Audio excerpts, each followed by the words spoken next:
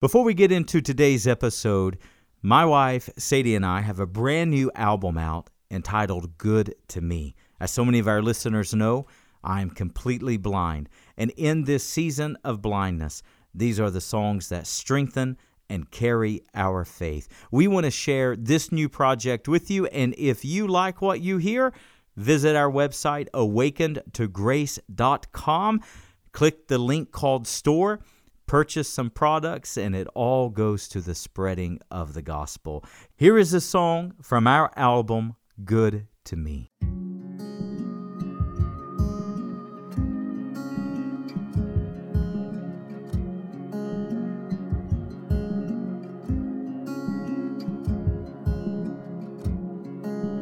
All of my life before you see when I rise and when I fall. You're faithful beyond my weakness. Your love will never change. Your love will never change. You won't let go, you won't let go, you won't let go, you won't let go, you won't let go of my hand. You won't let go, you won't let go, you won't let go, you won't let go, you won't let go of my hand. So I will believe you're for me. Your rod and your staff, they comfort me. In life and in death, you have overcome. Your love will never fail. Your love will never fail. You won't let go, you won't let go, you won't let go, you won't let go, you won't let go of my hand. You won't let go, you won't let go, you won't let go, you won't let go, you won't let go of my hand. 'Cause even in the fire, you are with me, and I will not be broken in the fight. You will go before me and behind me. You'll never let me go. You'll never let me go. You won't let go. You won't let go. You won't let go. You won't let go. You won't let go of my hand. No, no, no, no. You won't let go. You won't let go. You won't let go. You won't let go. You won't let go of my hand. You won't let go. You won't let go. You won't let go. You won't let go. You won't let go of my hand.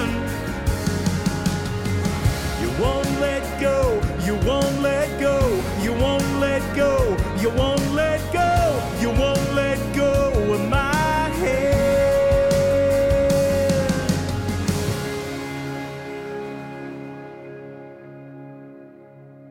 Welcome to Awaken to Grace. I'm Chad Roberts. Today is part 2 of a sermon called Accepted by God. We are studying the story of Cain and his brother Abel in Genesis chapter 4. We're answering the question, what caused Cain to be rejected by God and what caused Abel to be accepted? Today we're going to go to Romans chapter 12, verse 1 and 2. Scripture says that we are to be a living sacrifice, holy, and here's our word, accepted, which is our spiritual worship. We're going to talk today, what does it mean to have true spiritual worship to the Lord? I'm glad you're with me today on this edition of Awakened to Grace.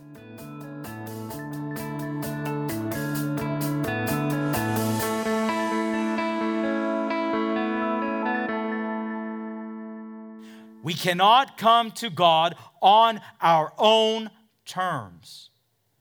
That's why Abel was accepted and Cain was rejected. Now go to Romans chapter 12 with me. Just to wrap up with Cain, most of you know he's going to go on. He's going to kill his brother Abel. God is going to judge him. God is going to tell him, you are in agriculture and you're a worker of the field. And what did God do? He cursed him and said, the field's no longer going to yield to you its strength. And God put a mark on him. Now, it's fascinating to read what scholars think that mark was. But let me give you the Spark Notes. Let me give you the cheat sheet. You ready? It doesn't matter because we don't know. And furthermore, it don't matter because it would have been wiped out with the flood. People today try to figure out, well, is there a mark today that would, no, it wouldn't matter because the flood eliminated that. Yeah. So, and then Cain goes on. It says that Cain would become a exile. He would become a nomad.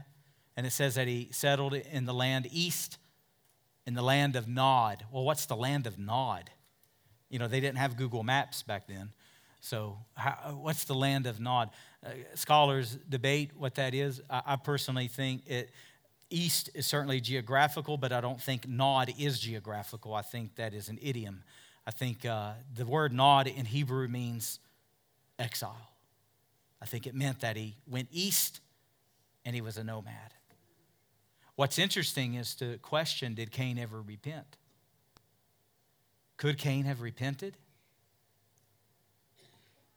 It may be that Cain is in heaven today. You know what's interesting as you go forward past Cain? His descendants, his children, had the name of God in each of their names. You know what that suggests to us? That perhaps Cain repented. Only heaven will tell us that. Now, as we go to Romans chapter 12, here is my premise today. The point of Cain and Abel that we're going to extract today is this: you cannot come to God on your own terms. If you do, you will be rejected. So my question today is, just as Cain and Abel were raised by the same parents, in the same environment, under the same standards, what caused one to be accepted and the other to be rejected? That's my question. And so it is today in our life. What causes someone to be accepted by God and what causes someone to be rejected by God? I think Romans 12 tells us. Romans 12, verse 1, Paul writes, "And I appeal to you, therefore, brothers, by the mercies of God, that you present your bodies a living sacrifice." Now, isn't that fascinating? See, God always requires a sacrifice. Now, why do you not come to church today with a lamb and we make animal blood sacrifices? Why do we not do that? Because the Bible says in the book of Hebrews that the blood of Christ, once and for all, is our eternal sacrifice. There's no need for animal sacrifices any longer because Christ is the Lamb of God, slain for sinners. Amen? But God still requires sacrifice. Far more than that of blood and animals. You know what God requires? Your life. He requires us to be a living sacrifice. This word present here, what a fascinating word. It literally means to yield yourself. It means to present yourself once and for all to God. Now think about that. How many of you know people who they live for God for a while, then they're living for the world for a while. They're in church for a while, they're out of church for a while. They're in God's will for a while, they're out of God's will for a while. Right? No. Scripture says present yourself, yield yourself, make yourself an offering once and for all, never going back. Jesus said, a man having put his hand to the plow and looking back is not fit for the kingdom of God. What's he mean? It means once you begin on this straight and this narrow path, you're to never go back. You're to never look back to the things of this world. You're to live for God.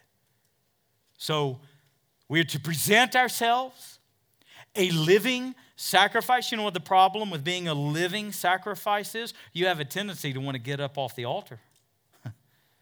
You begin to feel the pain of living for God. You feel the sacrifice of trying to live a holy life. You begin to feel the sufferings. And the temptation is to want to get up off the altar. No, we're to be a living sacrifice that is presented before God. And notice what he says. Holy and what? Here's our word. Acceptable. Holy and acceptable. See, my friends, what makes the Cains of this world rejected? What makes the Ables of this world accepted? Doing things God's way.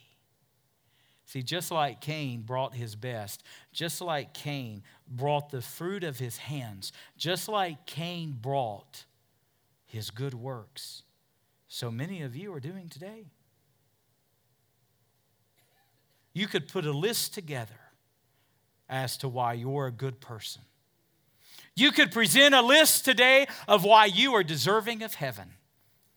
You could present a list before God on why so many other people are so much worse than you. But see, that doesn't matter. The question is, are you doing things God's way?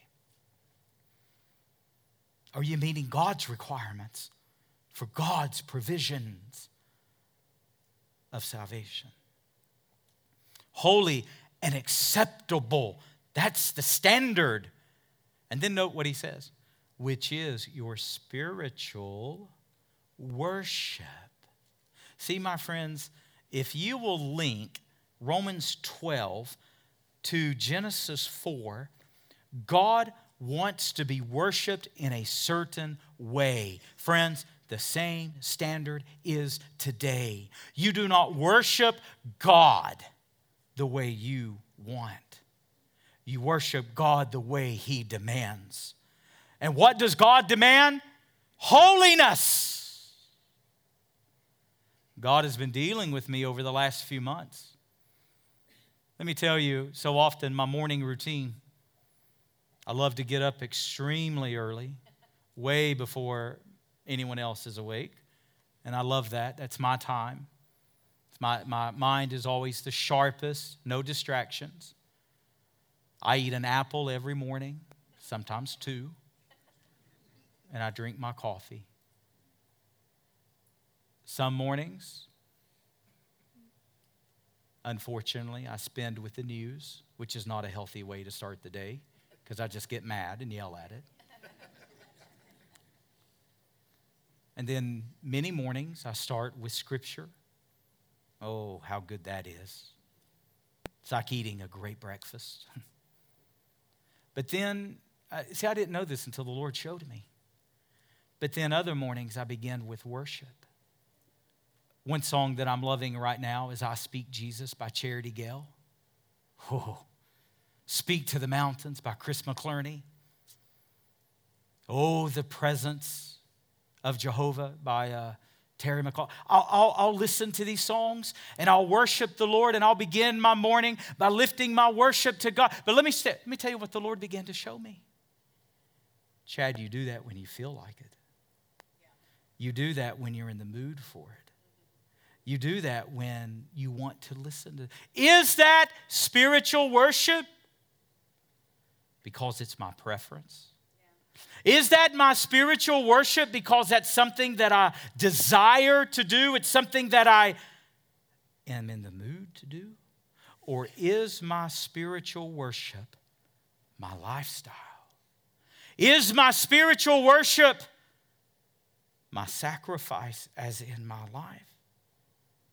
Friends, if you and I reduce our spiritual worship down to what goes on in this house, we've missed the whole boat.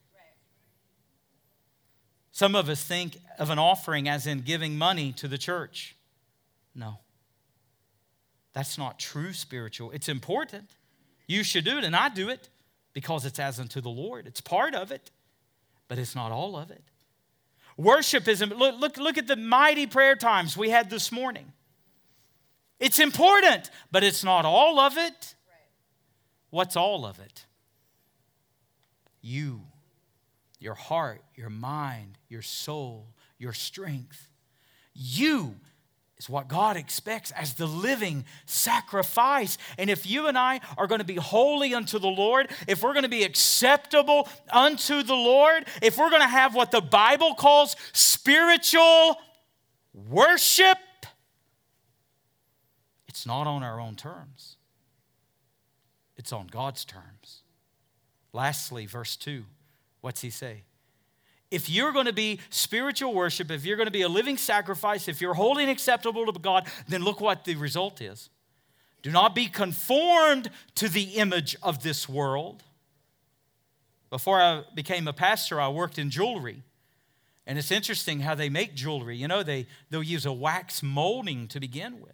And they'll take that hot wax and they'll form it. They'll shape it to the mold of that ring or that engagement set or whatever. And this is the exact picture that Paul has in mind. The word picture here, don't be conformed to this world, or to the, as the King James says, to the image of this world, means like hot wax, don't be shaped and don't be molded by the sin of this culture or the influence of sin. Don't let sin shape your thinking. Don't let it mold your thinking. Do not be conformed to this world. But what's he say? But be transformed by the renewal of your mind. Say amen if you're with me right now. Amen. What does this mean? Transformed. What's God want to do in you today? What happens when you become a living sacrifice and you're not living your life on your terms? You're not living your life in your standards. You're not living your life by your strength. You're not living your life in your own wisdom or in your own discernment or any of that. No, what happens? You become a living sacrifice. You yield yourself entirely to the Lord. He makes you holy and acceptable. You're now giving out of your life spiritual worship to God. And all of a sudden, you become to be transformed by the renewing of your mind. You know what the word picture is? Ever notice an ugly, furry, earth-bound caterpillar?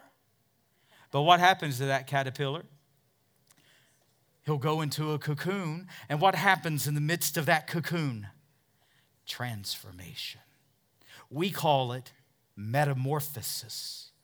You know what the word here is for be transformed? It's metamorphosis. It's that transformation. God's going to take you from a furry, ugly, earthy caterpillar into a beautiful, heavenly butterfly.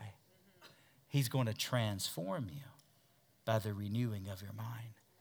And where does it begin? By choosing to be a living sacrifice, holy and acceptable to God, which is your spiritual worship. And then lastly, what does he say? Then you will test, or the King James says, prove. You will test with discernment what is the good, acceptable, and perfect will of God for your life. Now follow me.